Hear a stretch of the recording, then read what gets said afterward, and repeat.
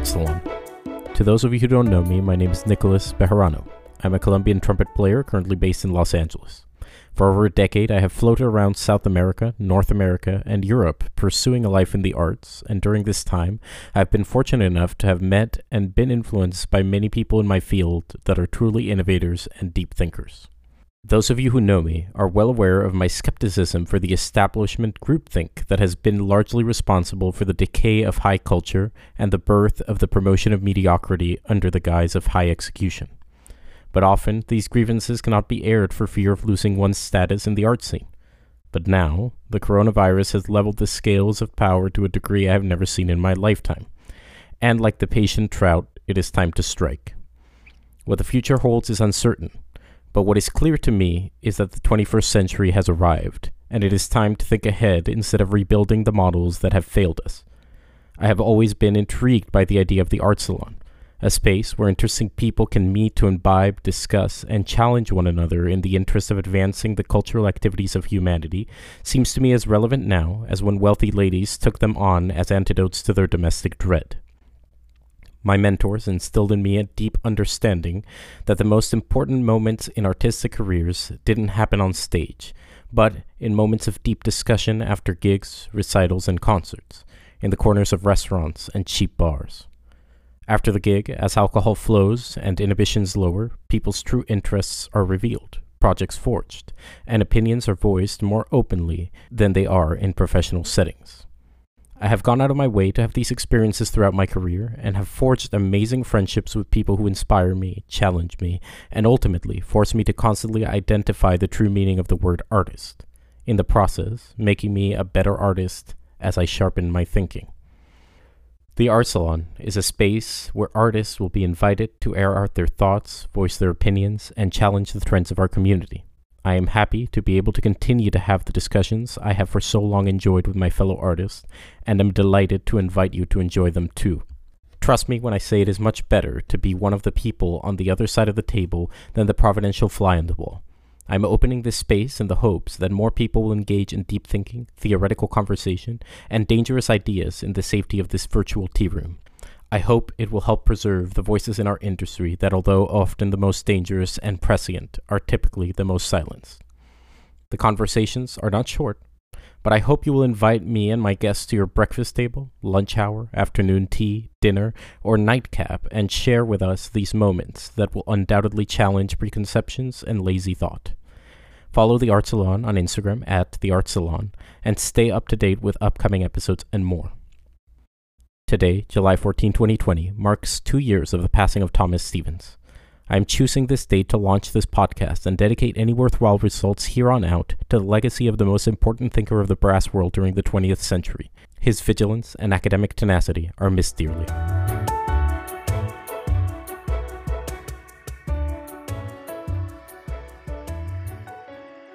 Today's guest is Bob Malone.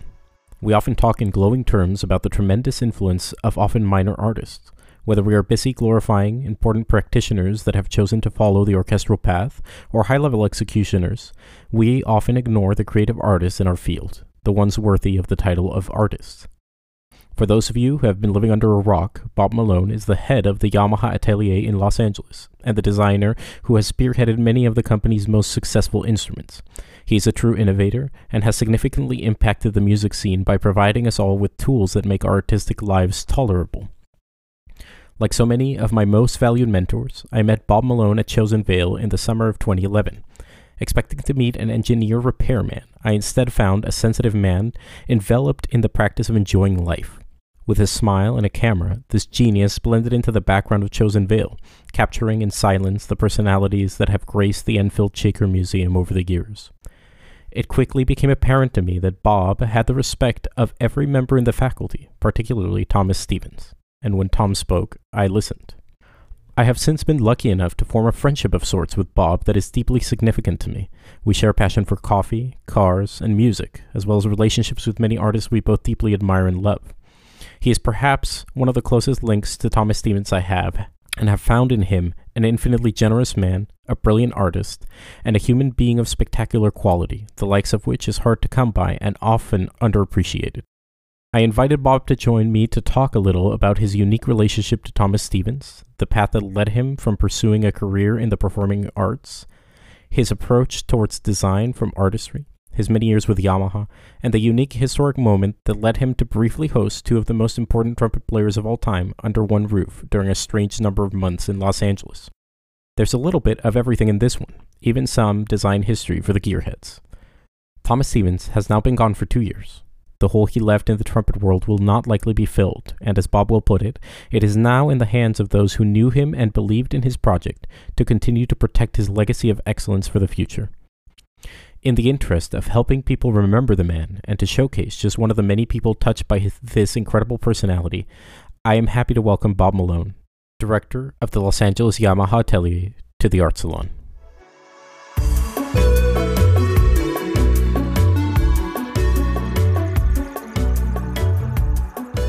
I think, everyone knows who you are a little bit, and obviously you've had an incredible impact, particularly in the last 20 years in the trumpet scene. And I think everyone and their mother is flocking to your instruments around the world. I'm always curious because I don't think a lot of people know about how you were here at USC and you're studying with Tom and all of that stuff and your background as a player. So I don't know if you want to talk a little bit about that.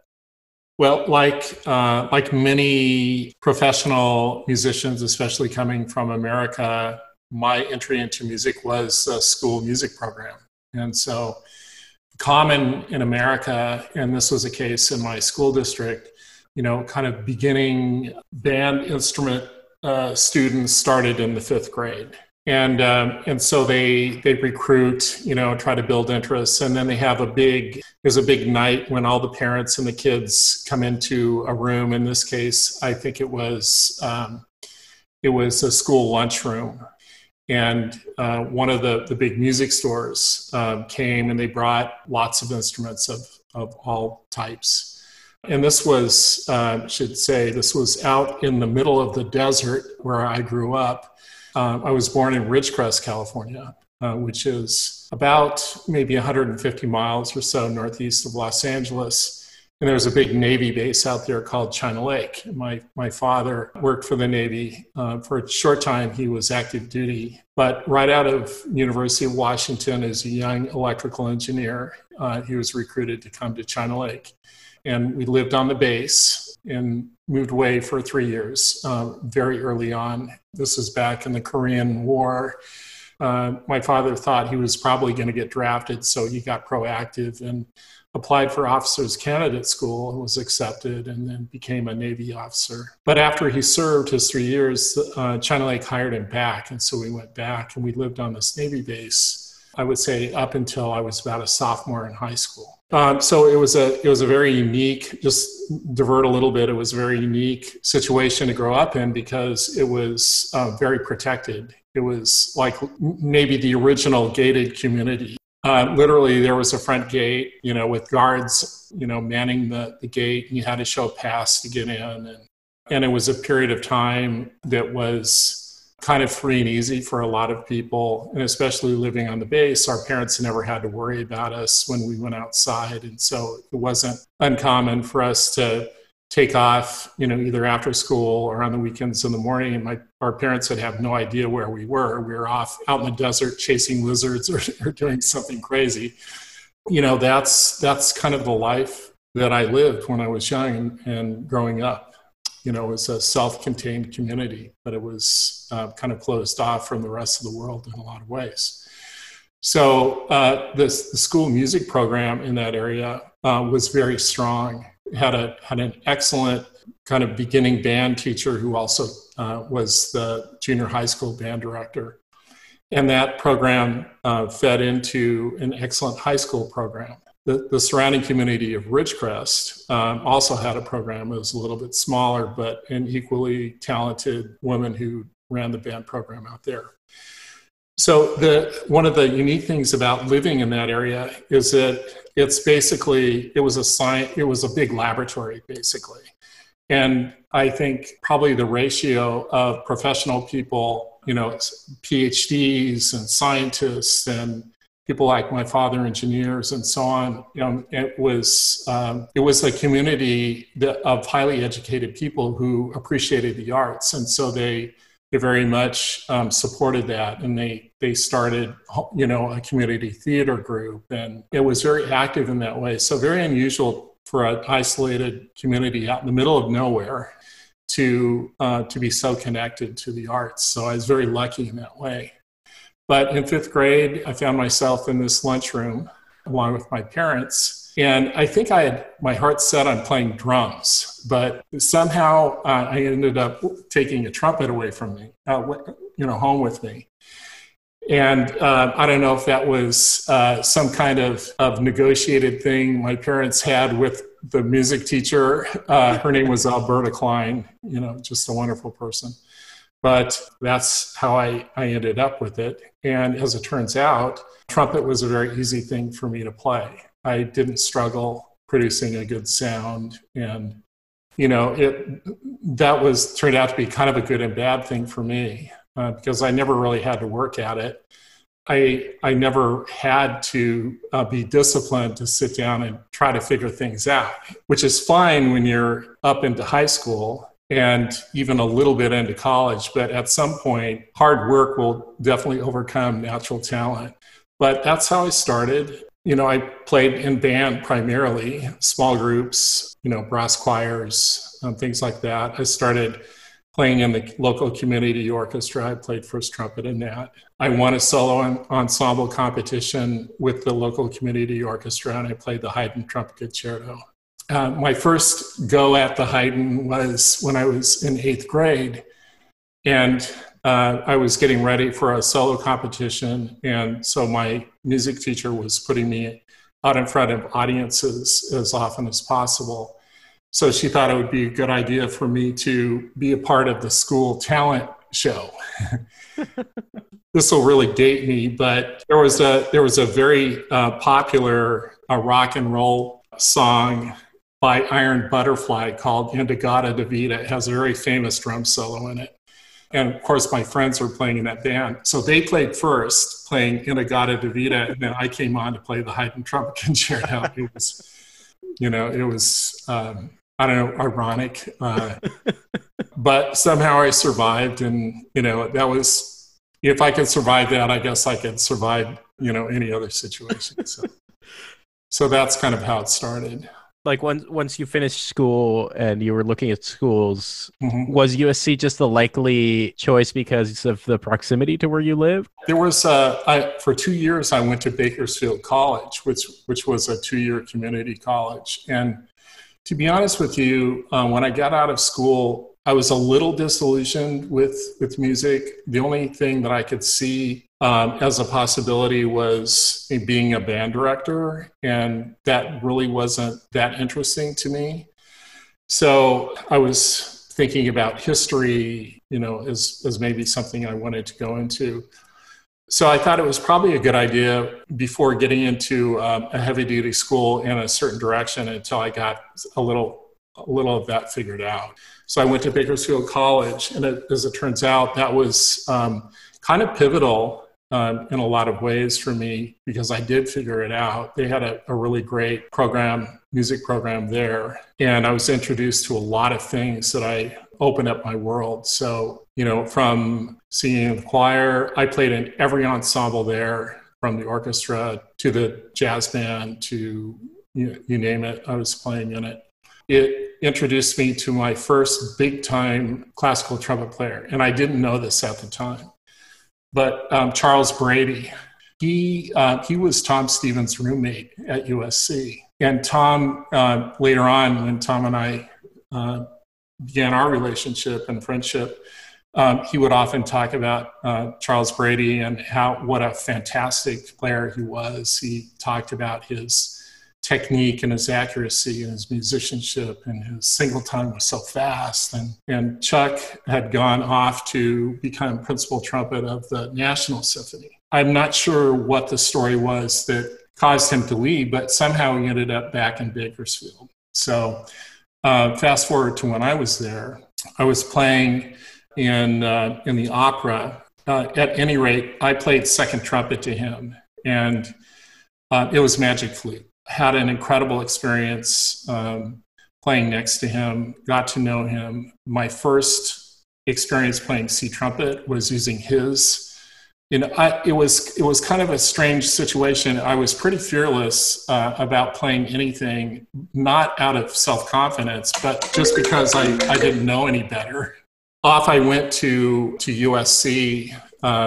Actually, before that, I knew that I wanted to go to USC. I was introduced to the school through my composition teacher, my music theory teacher. Howard Quilling was his name, and he went to USC.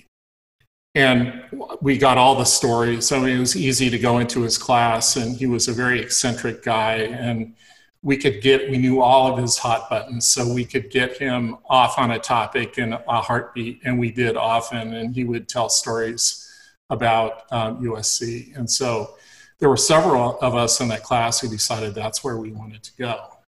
So to up my chances of getting into the school, I decided I should start studying trumpet with one of the trumpet professors there. And Walter Larson was one.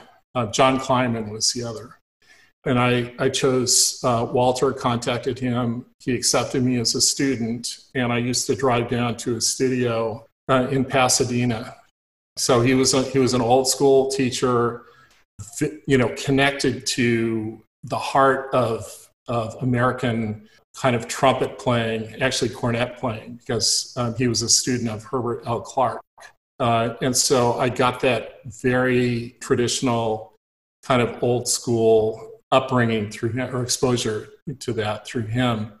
Malcolm McNabb also studied with Walt.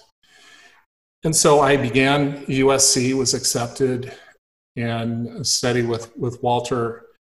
Something happened in the school where Walt decided he was done with teaching, and he left, and that opened up a position. That's when the school brought in Tom Stevens.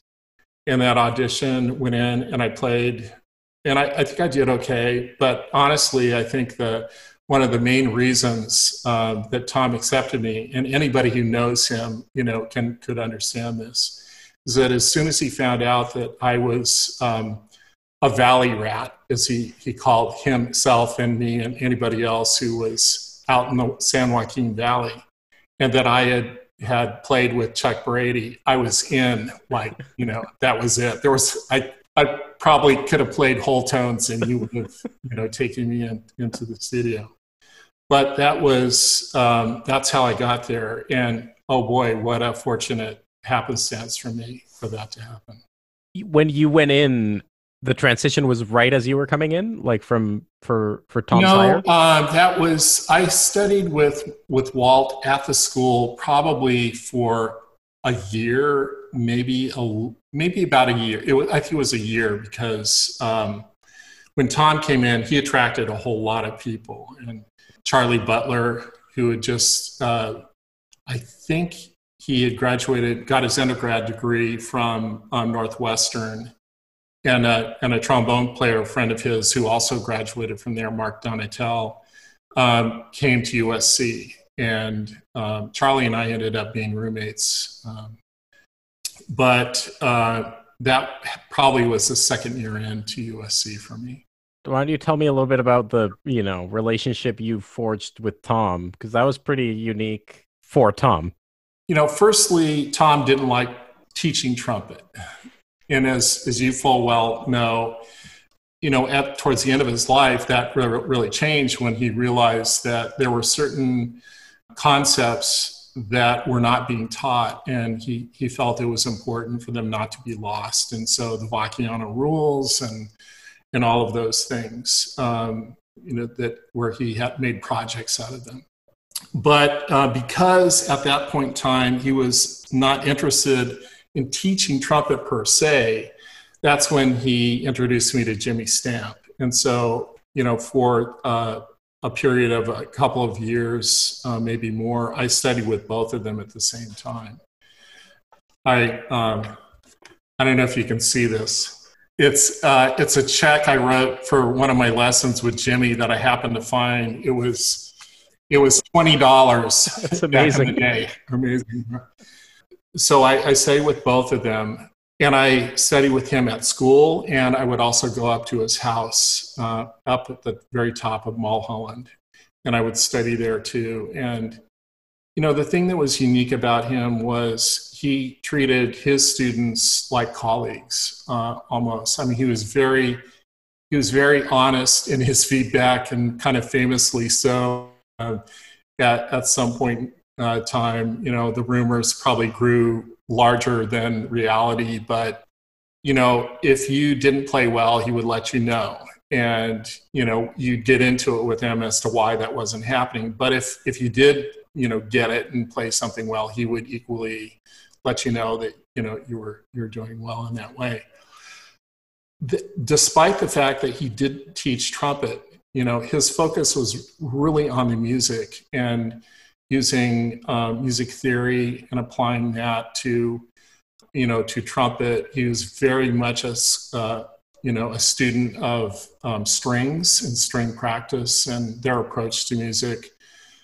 All of the things that he taught at Chosen Vale, for instance, it wasn't just talk for him. He used that in his work as a musician, and it forever changed me. It changed the way I listen to music. I don't listen to music in the same way anymore. I'm much more aware of things that I would never have been aware of had I not had that experience with him. Feminine and masculine cadences and passing tones, and how to shape a phrase based on how music works, and music theory, the art of music theory in many ways.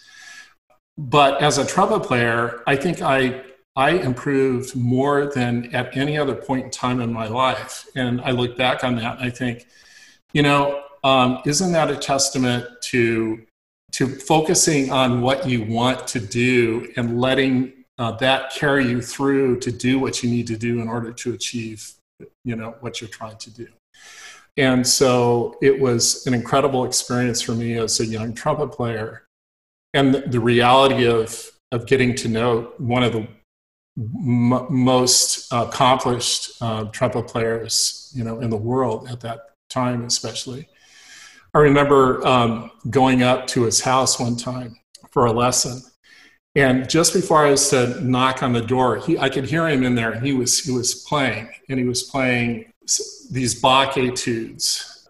And so these were some of the same things that he would give us to play as well. So just before I was to knock on the door, he cacked big time on something. I mean, it was, so I figured I should probably not knock then.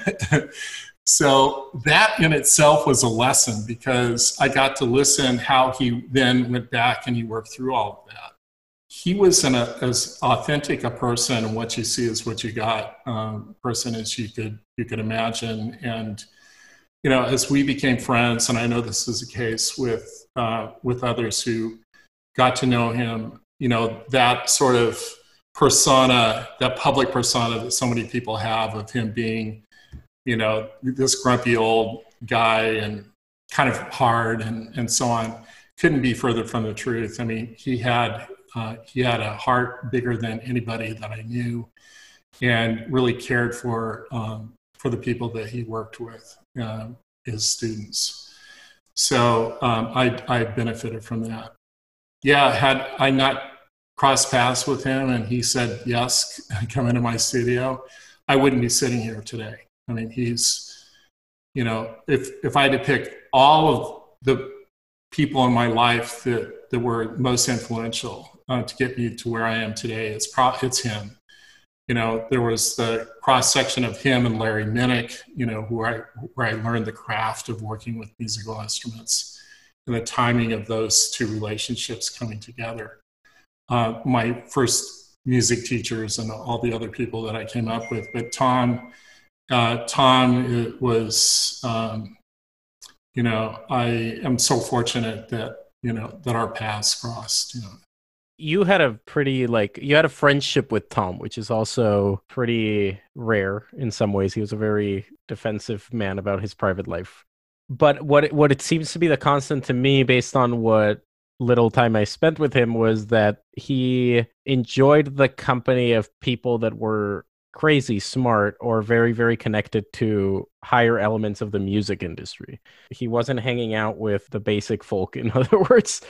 If you, I mean, maybe you don't know the answer to this, but what was it that you think he saw in what you were trying to do, both as a trumpet student and then later, that made him so excited about you? Because he was always so excited about you. Well, I think maybe as a young trumpet player, when I walked through the door, he could really sense my kind of naivety. I hadn't, and maybe this is a result of me having grown up out in the middle of nowhere, but I wasn't influenced by the Borg, so to speak. I mean, my joy in music was playing the trumpet, and it wasn't necessarily sitting down, getting overly concerned with technique as a primary goal. It was always focusing on the music.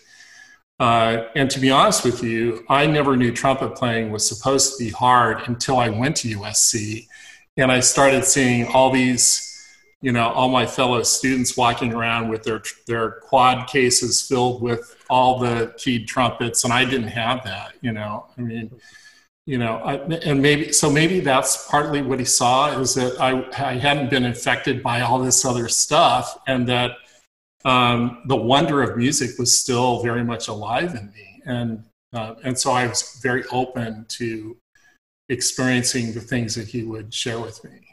And then later, as I got into the design part of trumpets, and that started with repair, and I discovered I had a knack for that. That sort of curiosity that I had, that maybe looking back, as my dad being an engineer, maybe there was some sort of engineering DNA that was in my system. Our friendship, our trust in each other, and, him seeing how my curiosity was manifesting itself into things that were really making an impact with improving trumpet performance.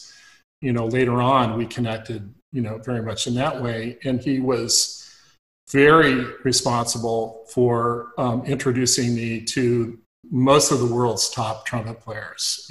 My career would never have accelerated to the point where it did without him doing that. So Pierre Thibault and Bo Nielsen, and, all of the big teachers at the time, and then all of the young guns that came up. We can get into the story about how Håkan and I first met, and Marcus Stockhausen. I do want to hear about that, because it's such a weird little moment in trumpet history that three people are living in an apartment that go on to have such an incredible impact on the trumpet world. Yeah, and it was Tom. He was. We were orbiting around him. That's another example of kind of the power of who he was. So that was a great moment for sure. Ed had that talk with Håkan for the Tom scholarship at Chosen Vale, and Håkan mentioned his visit to LA and his time here, and it was very funny hearing about how that came about. But how was it on your end to meet this guy for the first time, and Marcus, and what was all of that like? The other part of the story is that Tom called me and he said, "Hey, there are these two European trumpet players, who want to come to LA and study with me. Do you have room in your place? Can you host them while they're here in LA?" And I had no idea who they were at the time. And I said, "Absolutely, sure." And I was living out in Alhambra at the time, right next to, across the street, and you're in South Pasadena one way, and you're in San Marino, the other way. It was, a pretty nice neighborhood. But it was a small little bungalow. There were 5 of these little bungalows in this thing, and I was in one of them.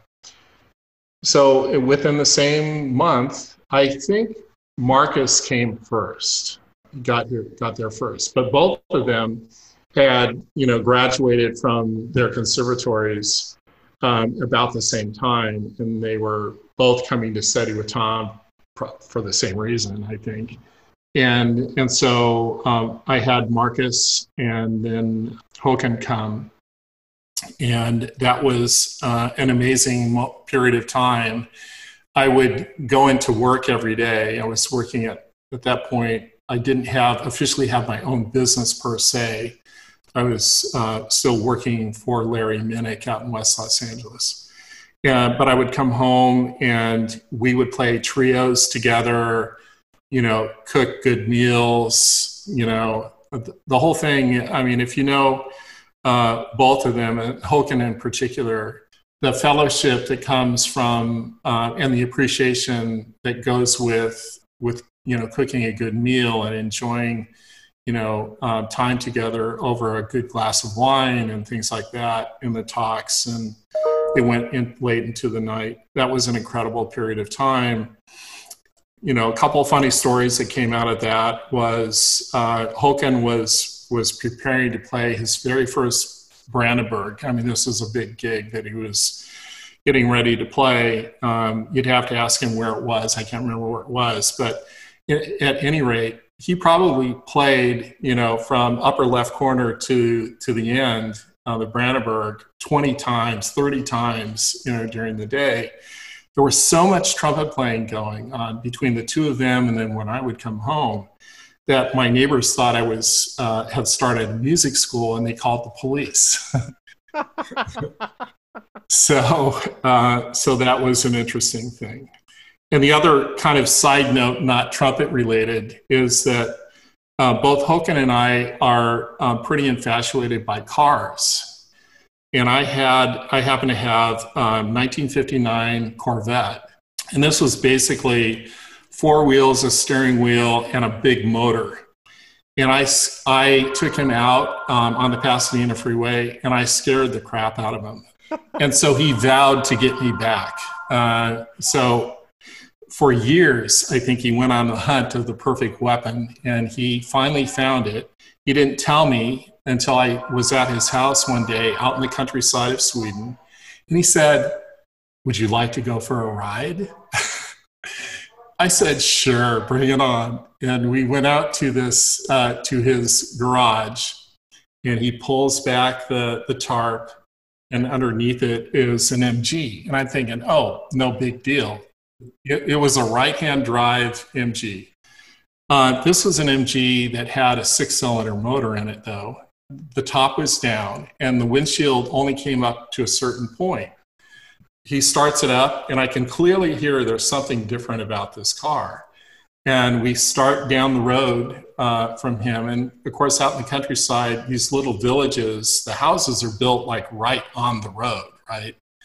And I'm sitting in the left seat, and we're going down the road, and the orientation is completely off for me, for one. But we are blasting by these houses, and in the back of my mind, I'm thinking, if somebody comes out to do anything, we're all dead. We're all going to die. Because the windshield was low, and it probably accentuated the sensation of speed because the wind was hitting you in the face, and he had his baseball cap on backwards, and I mean the whole thing. That started that sort of goal to scare each other with our cars started back in Pasadena. That's amazing. I love that. I had never heard that story. It fits both of your personalities very well. Yeah, and I think we're both getting older, so probably the need to do that to each other is a little bit lessened now. I just remembered, you remember when Tom brought his friend to Chosenville in 2016 who had a Porsche? But you remember I don't know if you were there yet, but he brought his Porsche, but he was like 90. Uh-huh. And Håkan said he had the scariest ride back to the hotel he's ever had in his life. Uh-huh. Because he gave him a drive home and he really didn't know if he was going to make it home or not. He said it was very slow, but just based on the quality of the steering. But yeah, no, I mean, that's incredible. And then you obviously have a very, very amazing relationship with him as well. And I know with his son, with Martin and all the others. Yeah, we, often refer to him as my brother from a different mother. We really, our careers grew up together. He was so gracious to get behind what I was doing. The first album cover, that showed a little bit of my work was his very first CD. And he graciously gave me credit on his albums. That certainly, helped me and helped other people get to know me through his incredible playing and musicianship. Let's go back to you graduating USC. And I know that you worked for the Disneyland band, like so many people that have just graduated USC and all that. Tell me a little bit about like your playing career out of school and how that migrated into your interest for, design and everything else. Again, and you'll start to put together that this career was definitely not a planned thing for me. So when I got out of school as a young trumpet player, trying to make a living, as so many do in Los Angeles as a young freelance player, taking whatever jobs I could, I needed another part-time job to help pay the bills. And it just so happened that one of my roommates at the time had a job working for Larry Minnick in his shop out in West Los Angeles. And Larry was a very highly regarded brass technician, designer. He had a reputation of being a curmudgeon himself. And somehow my roommate convinced Larry to take me on. I had no experience whatsoever. And literally, it was one of those stories where one of my jobs was sweeping the shop floor.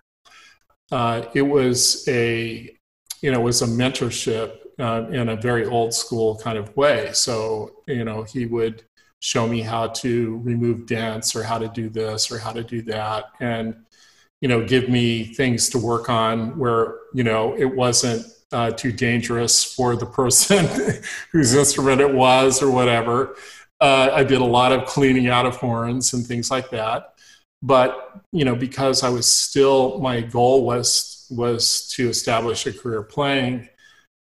As my skill level got greater and I could try things, I had ideas of things I wanted to try in changing my horn to make it easier for me to play, and particularly C trumpets. The C trumpets of my generation in that point in time, the big modifications were to put a B flat tuning slide, on a Bach trumpet, or Schilke box, where that conversion was big. And Tom had one of those. So that's when my sort of quest, when I started zeroing in on lead pipes as, a path to improvement, that's when that all started. But I continued to play, and I think I started with Larry maybe in 1978, maybe 77, somewhere in that time frame. And then roll through 1980, which happened to be the 25th anniversary of Disneyland. And one of my other roommates somehow was connected. I think he had played in the Disney All-American College Band and had made some good friendships with some of the people who managed in the entertainment division out there. And for that Christmas in 1980, they decided to bring back the Fanfare Trumpet Group. There was no audition or anything. It was all an invitation-based thing. So they put this group of young players together, and it was a real mashup of, I was very hardcore classical player, playing, big mouthpieces and, typical classic setup, with a number of players who came out of Cal State Long Beach that were very much the opposite, commercial players, playing lightweight trumpets and bench trumpets and Claude Gordon trumpets and shallow mouthpieces and all of that. And they put us together. And two brothers, Stan Martin and Andy Martin, who played trumpet. I had no idea at the time that Andy even played trombone. And Andy is, of course, one of the premier jazz trombonists in the world. But that year we played together in the fanfare trumpet unit. But the funny story that goes with that is what they had in mind for us was to play in these toy soldier costumes. And so we did all of our rehearsing, and there was choreography and all this stuff that went along with it. It was counter marches, and we're playing these fanfare trumpets and all that. And so we go to do a dress rehearsal finally for the first time in these outfits. And if you can imagine, you've seen the fanfare of the toy soldiers, right? There are these big bulbous heads that you put over you. You have these little slits covered with mesh so you can kind of see out. But it's sort of like, you've seen the movie Being John Malkovich? Okay, it's that experience, right? And then you had a little hole, and you had this long lead pipe with a mouthpiece on it. You had to kind of stick it through the hole, but you had no peripheral vision, really. And so they had us do this performance at midnight for a private party as our dress rehearsal. And it was a total disaster. And I really wish I could have seen the video if they took video, because people were crashing into each other. I mean, it was a comedy that you could not have scripted any better. It was hilarious. The very next day, they sent us off to wardrobe, and they outfitted us with these other Renaissance costumes, and we never went back to the toy soldier group. They did bring that back with some others, but we got to be in these Renaissance costumes at that point. And it went over so well that they decided that the fanfare trumpet group should head off the 25th anniversary parade. And so I worked full-time out at Disneyland playing in that parade. And we did 2 parades, and then we did, I think, 5 or 6 sets in the park during the daytime. So between working at Larry Minnick's in the park, I worked 7 days a week for a year. And I would, leave Larry's, in time to get out to, change into my costume and do the first parade and all that. But that's where I met a lot of the working musicians in Los Angeles, some well-known, and some not so well-known, but great players. That's where Wayne Bergeron and I met each other. So I can say that I have seen Wayne Bergeron, as he has seen me, put on purple tights. Yes, the things we do to make money in the music business as trumpet players. I've been meaning to make a table book of famous trumpet players in Renaissance garb, because I know at least 20 or 30. Well, anyway, that was a great experience, and that's my Disney story. I played off and on at Disneyland, mostly seasonally, until 1987, which is when I made the decision to stop trying to pursue a performance career. It was kind of a little bit of a slow process into that decision, but what was happening was I had so much work coming my way in the shop, and by that point in time, I had developed these lead pipes, a lot of them, and other modifications to go with it, that all I was thinking about when I was out playing a job was, wanting to be back in the shop and wanting to, to work on horns. And I decided, let's look at the obvious here. You've stumbled into a job or a career that you enjoy, you're good at, and you'll probably make a better impact on music and the trumpet community than being a freelance player. Maybe an okay freelance player, but a freelance player. I had that choice, and I made the decision, and maxed out my credit cards. And that was a time when Larry decided he was going to semi-retire and close his shop down. So it kind of forced me into, that decision in some ways. In 1983 is when I actually started Bob Malone's Brass Technology, but I was still in Larry's shop, kind of renting his shop space and machines. and playing and doing all of that. But in 87, when he decided to leave, I needed to really make a decision, and I did that. And, that's when I was really on my own. Did you did you basically quit cold turkey and also give up the trumpet playing at the same time, or for a while did you keep that No, going? I kept going for a while, and I stopped. I stopped proactively looking for jobs. My friends would still call me to come and play different things. I did a lot of fanfare gigs. With that fanfare group was kind of famous, and one of my good friends, Owen Kirshner, outside of the park, started his own fanfare group, Fanfares d'Elegance, and so he ended up producing a lot of events using fanfare trumpets. So I did a lot of those for him. Disney would send us out, to do things prior to 87 when I stopped, but that was the last year for me playing at Disney. And then it just sort of tapered off from there. And I got away from playing the trumpet. I was more focused on listening and growing my ears and being able to react to what I heard in order to help somebody achieve what they wanted to achieve.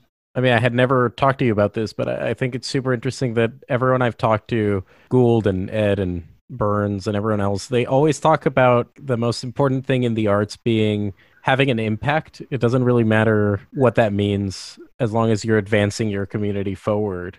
And I think it's very cool what you said about thinking that you could have a huge impact on your community through designing instruments that could improve our lives more so than, freelancing in Los Angeles.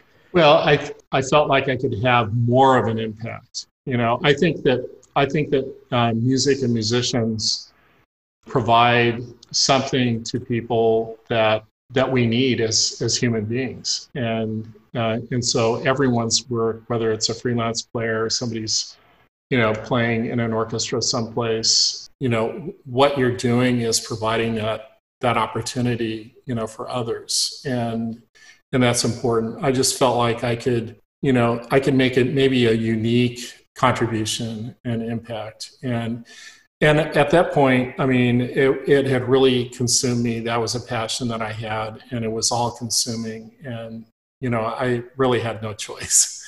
I mean, it must have been scary and brutal to take on that challenge, right? Well, it's kind of like, again, kind of keeping my theme of being naive with all of this. If somebody had sat me down and said, okay, you decided to do this, this is what this means to you financially, these are the challenges you're going to face, this is blah, blah, blah, these are the possibilities. That aspect is scary. So kind of going into it, not being aware of it so much. And again, it's, tying it back to that period of time in studying with Tom and how my trumpet playing had improved so much by focusing on what the goal was and what the passion was and, the performance. In a way, it has a parallel to what I did there as well. I wasn't being as concerned about the mechanics of running a business per se as I was about the passion of designing something that would be an incredible tool of communication, musical communication. And that really helped carry me through the hard times. So, fortunately, my wife, Lorraine, had a very good job. And as I said, we did max credit cards out to buy tools that I needed. And, we sweated bullets over some machines that I bought. And then I had some other people who believed in what I was doing and were willing to help me. There was a man, he was an engineer, an aerospace engineer named Ted Savo, who loved trumpet. And so he bought some things for me to help me get started. Tom would help me. The thing about Tom, was he would do it in a very kind of stealthy way. he would come in and see I had some horns that I was trying to sell, and then he would buy them. He'd come and say, "Oh, I know somebody, you know, in Europe, you know, who's interested. Would you sell me this trumpet?" You know, and I suspect in a lot of cases maybe that wasn't so true, but it was an opportunity for him to, you know, to support me in a way without it looking like I was getting charity from him. I was really blessed to have people in my life who saw something in what I was doing and felt it was worth, you know, helping me stay afloat. So that's, I guess that's how I got through that. It's really cool now that I've been like traveling to Sweden more, and you know, in my time in Europe, you would run into your horns from before Yamaha, and it was always really great because it was like, oh, where'd you get that horn? And it's like, oh, Bo Nielsen sold this to me.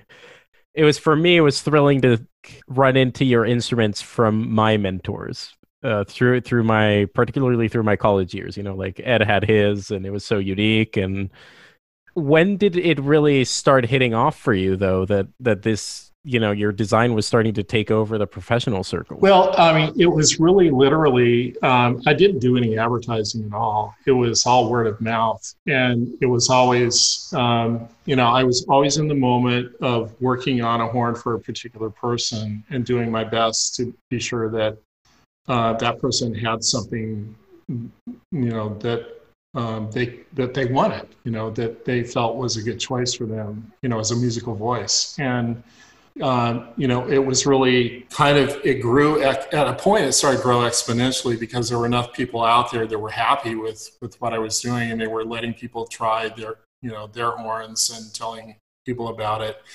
And Holken and some others who were growing audiences and fans, you know, were very helpful. Tom, you know, continued to do that for me. I've happened to, we're selling my mother's house and moved her up with my sister. And so we were cleaning out the house, and I ran across a whole bunch of old vinyl records that I thought I had pulled everything out of there, but there was this last batch, and within that batch was this. Which is the Thomas Stevens Zeta Carno piano, the Antil Sonata, Peter Maxwell Davies Sonata, Leonard Bernstein Rondo for Life. That's his Tom's new Carnival of Venice and variations on Clifford intervals. That you know, that record album, and you know, he gave me credit on that. That one actually has a great story behind it because. That's when I designed that S, you know, shaped pipe. And again, this was sort of back in the day when I was playing, and Larry Minnick I was still renting space from him. And Larry had this Mount Vernon C trumpet. It was a medium bore C trumpet with a gold brass 236 bell, very unusual combination. And it was virtually brand new. I mean, it looked like it had never been played. And I bought it for $500, and I soon found out why it had never been played, because as a C trumpet, it was tight, and it just, you know, it was not interesting to play at all. So but I did think that maybe it would make a good D trumpet, and so I kind of played with the puzzle of how could I get it, you know, cut it down to get it to play in the key of D, and yet hedge my bets, not cut the bell, so that if I wanted to put it back in, you know, this Mount Vernon trumpet back into the key of C, the original thing, I could do that. So I figured out a way to do it, and that way to do it was that S-shaped pipe. And the more I got into it, the more it started to make a lot of sense to me, because you know, as you start going up in pitch and the lead pipe tapers start getting smaller and smaller, or shorter and shorter, you know, more and more intonation issues start to pop up and other things. And I ended up with a lead pipe that was actually longer than a B-flat length pipe, and yet I could get the trumpet to play in the key of D. So I I just literally finished putting this thing together. And I think I had played it a little bit when Tom walked through the door, and he said, "What's that?" And I said, "Here, try it." And he did, and he didn't put it down. And he said, "I'm taking this trumpet with me." And he played it. That's the horn he used on the Peter Maxwell Davies Sonata. So that was quite a day. But but anyway, him helping me, with put the word out, and Håkan, and other people like Ole Edvard Antonsen, and so many young players at the time who were just establishing their careers that are now just hugely successful in doing what they're doing. I think what's interesting about your designs is exactly the story you just told. I've always found that, consistently what I've played that you've made from the different eras I've played them, you always design, it seems like, to solve a problem and not to generate a gimmick. I've never seen you kind of design anything from the point of view of trying to reinvent the trumpet itself, but rather, how can I, like you just said with a D trumpet, how do I make this into a D trumpet without destroying this trumpet? I mean, that's such a pragmatic way of looking at trumpet design. And what I find with your trumpets, and they keep getting better and better, is they also are kind of simple. Like, it's easy to explain why your lead pipe, for example, works so well. You found a way to brace a reverse lead pipe. That's essentially it. I mean, sounds stupid when I say it because 2020 hindsight, right? But it's amazing to me that a lot of it stems from your innate curiosity of doing these things. And I love that. Just not being able to keep my hands off of something and wondering what if, what if we tried this, or what if we tried that? Growing as a player, I think all the years that I did spend, trying to play the trumpet and become a better musician, I think that was, part of the reason why I've been successful. And I can relate to someone who's, been sequestered in a practice room for hours and hours playing, Charlier etudes, with Håkan, who's doing all those beautiful recordings right now. I understand the trials and tribulations. Everyone has their own unique challenges, within any musical instrument, but there are some universal things that are very common, with trumpet players and brass players. And I think that helped me. That's who I was. So I was relatable in that, in that aspect. And I think that helped me on the design side. Looking back, are you still sort of shocked that you got a call and ended up at Yamaha after being such a meticulous scientist in your own bubble, designing these instruments for people? Well, I mean, my relationship with Yamaha, before, actually shutting down Bob Malone's Brass Technology and joining as an employee of Yamaha Corporation of America, I had a relationship with Yamaha, and it goes back to meeting Kenzo Kawasaki, for the first time, and that was that was years ahead of when I joined Yamaha.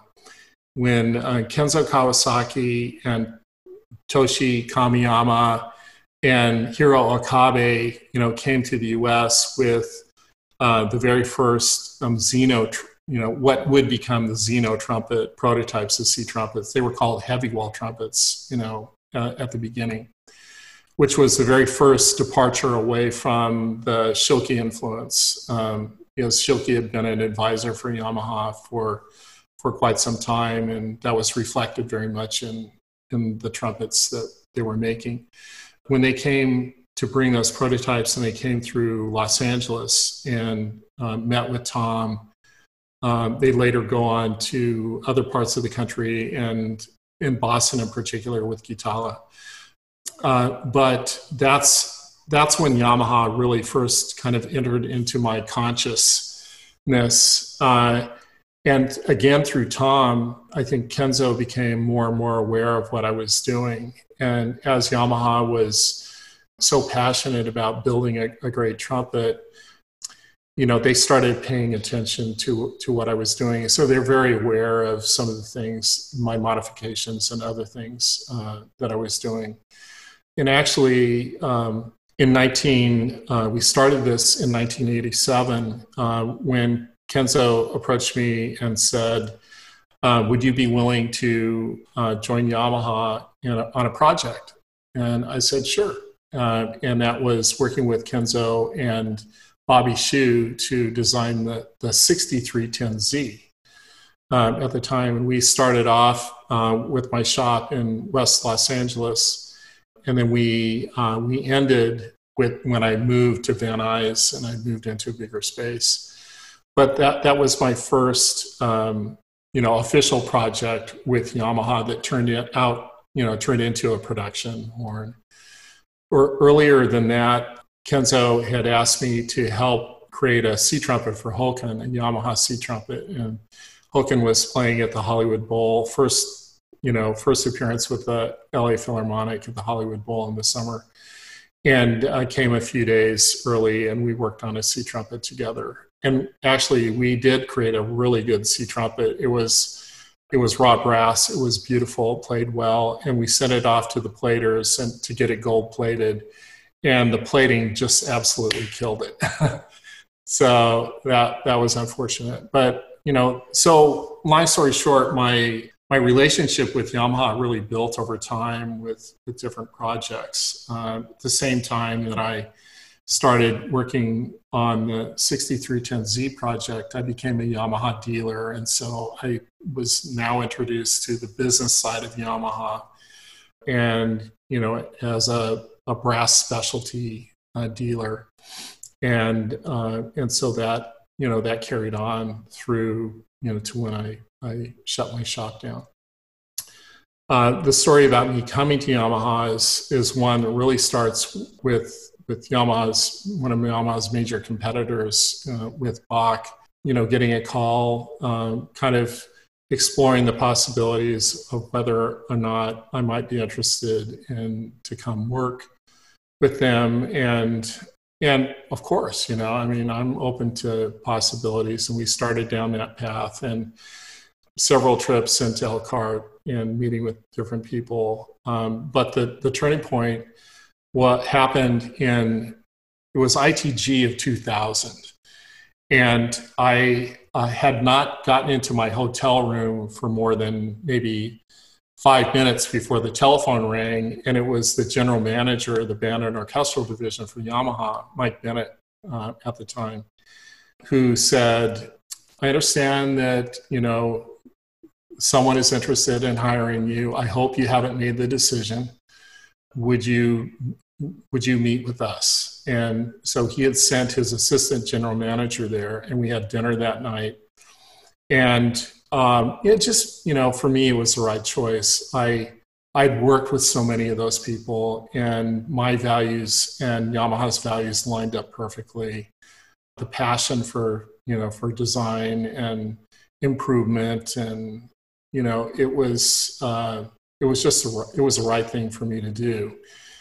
So I made the choice, and I hope for the best, and it could not have turned out any better. Really, it was all of my hopes were realized, and more, I would say. I remember in 2004 or 5 when the first Gen 1s arrived in Colombia.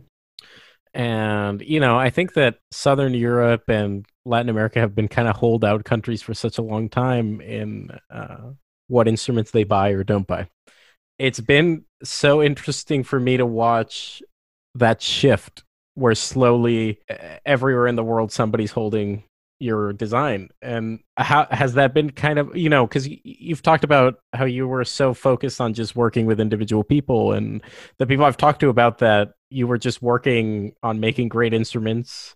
You weren't trying to make Bob Malone trumpets, mass produced or anything. You were kind of such an artisan focused on your work.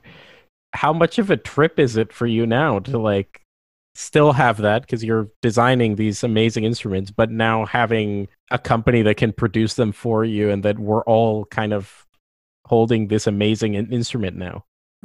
firstly, what joining Yamaha gave me were possibilities that I could never have explored on my own. Yamaha is a big company, as everybody knows, and it's kind of ironic because Yamaha is a big company and it makes a lot of different kinds of things, and sometimes it gets caught up in a perception that it's this, it's sort of this big faceless thing where it's just mass producing everything, and there's nothing special about it at all.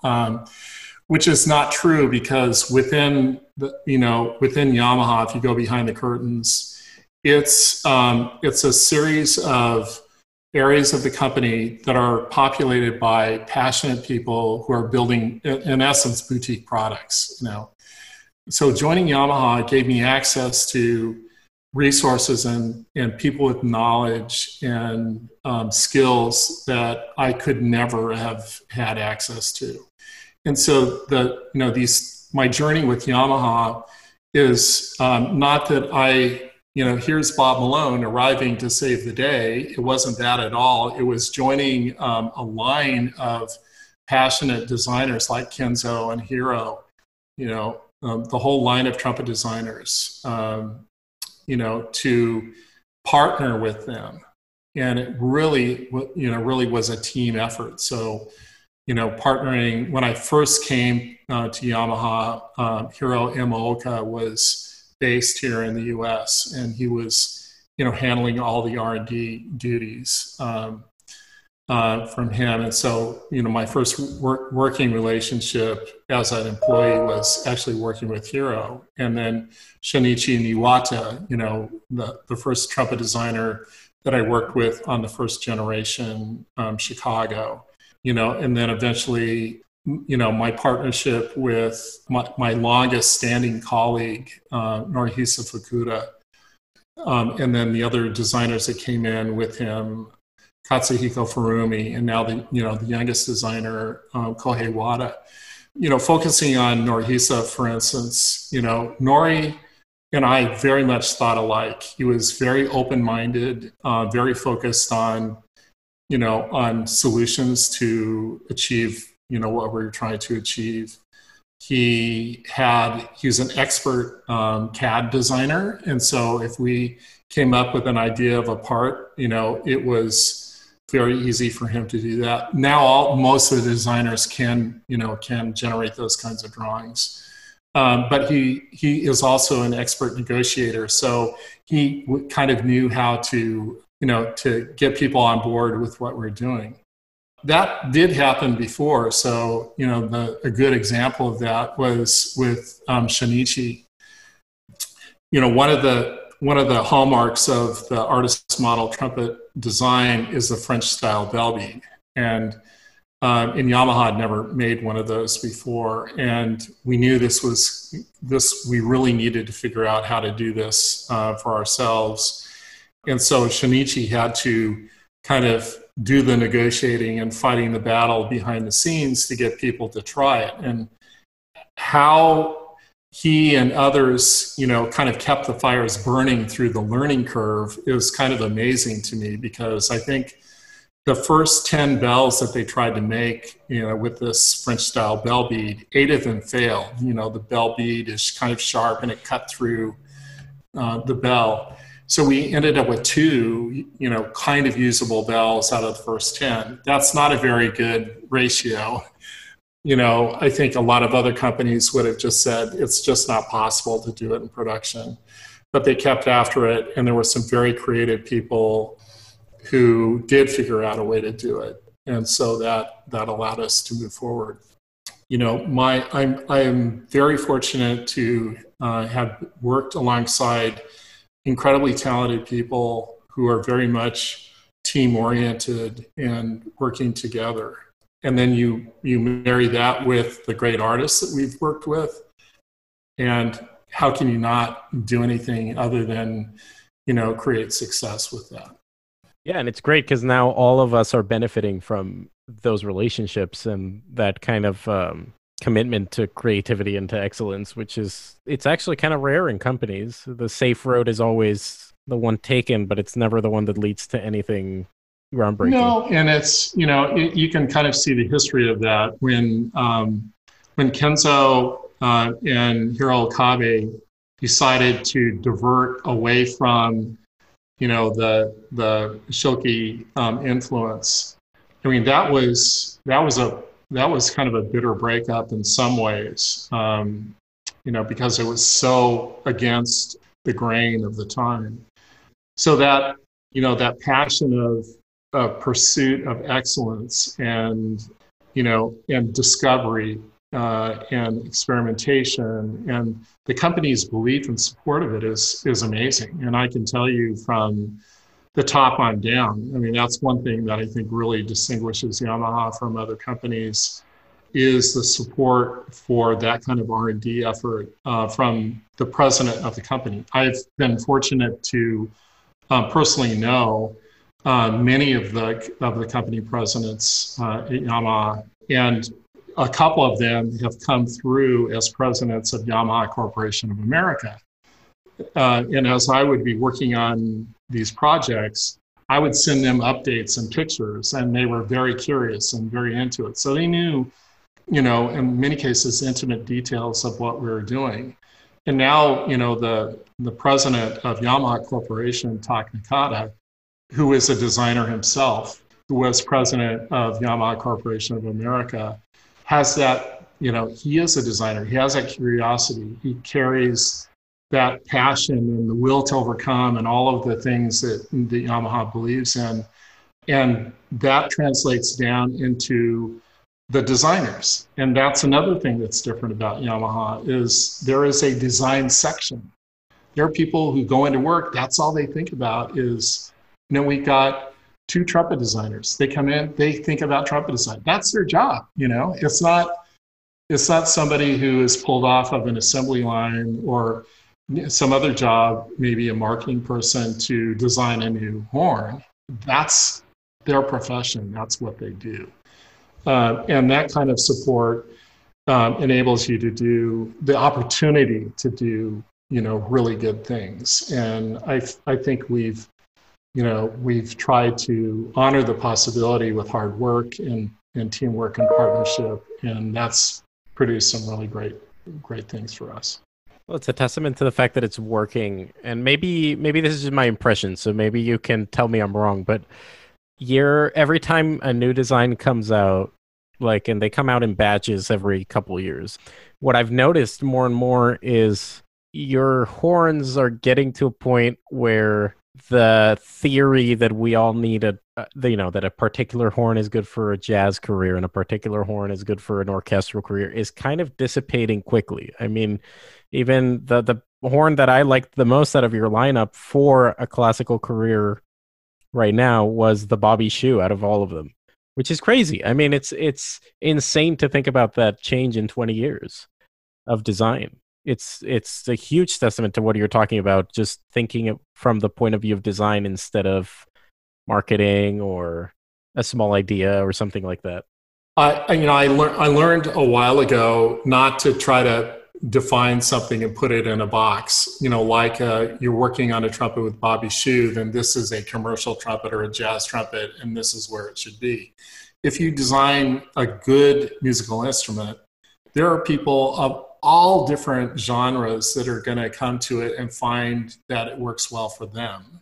So the key is designing a great musical instrument within the parameters, of what you're trying to achieve. But yeah, you'll be surprised as to applications that people will come up with that you maybe hadn't even considered. Yeah, it's amazing. And I want to make a tiny shift just to finish our conversation up because I want to be mindful of your time. But the other part of you that all of us know is really cool about you, and I think it reveals a lot of how you view the world and also your sensibilities as an artist and as a person. How did you start getting into photography and all the other, hobbies that you have that you're so good at and passionate about? Obviously, you've told me that the cars are going on the side now more and more, but I've seen you get more and more into photography, maybe as that other passion goes away a little bit? Well, photography really has been a part of my life since I was a child, and I think that came through my grandfather, my mother's father, who was a prolific picture taker. I don't know that he would view himself as a photographer, but he always had a camera or a movie camera or a still camera. And in fact, the very first camera that I took my own picture with was a family camera that I inherited. But I probably started taking pictures using that camera when I was, in 5th grade, 6th grade, something like that. I can't say that they were good pictures, but that's how that started. And then, photography for me, especially since I wasn't playing trumpet, I wasn't performing anymore. Photography really has become my performance outlet, I guess is a way to say it. And there are a lot of parallels, I feel, with photography and music. A good photograph tells a story. When you're playing, you're telling a story. Composition, elements, phrasing, shadow and light, color of sound, shadow and light in photographs. There are so many things that are similar to that. And I don't consciously look at it from that perspective, but if I step back and I look, I can see that there are a lot of similarities in a way. And so continuing to hone my craft, as an artist photographer, has really helped to fill the void when I stepped away from playing the trumpet, if that makes any sense. But yeah, it's a passion for me. It started way back when, and it hasn't dissipated at all. Yeah, I love seeing your pictures, especially when you're traveling. We all really get off on that. Yeah, that became kind of my photo from the airport was sort of my out of office notification. Oh, Bob's on the road again. Maybe sending him an email. Well, he won't get to it right away, but. Well, Bob, thank you so much, and thank you for telling all these stories about Tom. I know it's coming on 2 years, and yeah, I'll tell you what, I sure miss him. I was one thing I brought out here, and I know people can't see this, but it's kind of something that it's a memento that I keep, and I smile when I see it. But one day when he was in the shop, and the LA Philharmonic was auditioning for utility trumpet, which Boyd had ended up winning. He wrote the audition list on one of my notepads, and I got it afterwards. But anyway, yeah, I am so lucky to be doing what I'm doing, and so fortunate to have met and grown relationships with the people that I've met, and I continue to meet, and you and the generation of trumpet players that are coming up, and we're passing the torch to, in a lot of ways. So I couldn't be happier and feel so fortunate about that. Yeah, and to speaking at least for myself, I feel very fortunate to have a connection with you guys, and the very fortunate time that the ones of us that spent time with Tom at Chosen Vale, which was such a rarity. Yeah, I think, for me, honestly, a lot of these conversations and the type of people I'm trying to feature are the voices that kind of aren't loud because they don't need to be. And ironically, those are the ones that can get lost easily. So it's been kind of weird for me to see Tom gone, and sort of a lot of what he teaches is dissipating at a faster and faster rate. So I'm trying to see how we can all get together and keep it going. Yeah, well, I hope so. His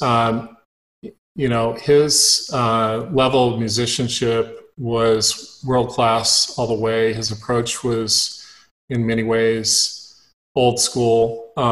But every person who got into it, at some point in time, there was an epiphany that changed them, forever. And I have no doubt that you and and the others at Chosen Vale who had a chance to absorb some of that, that's the legacy. I mean, you guys are the legacy that will carry that forward and, ensure that that gets passed on to somebody else. That's the way it works, right? That's how the world works. Yeah, that's one of the fun things about the arts. So now it's time to move forward.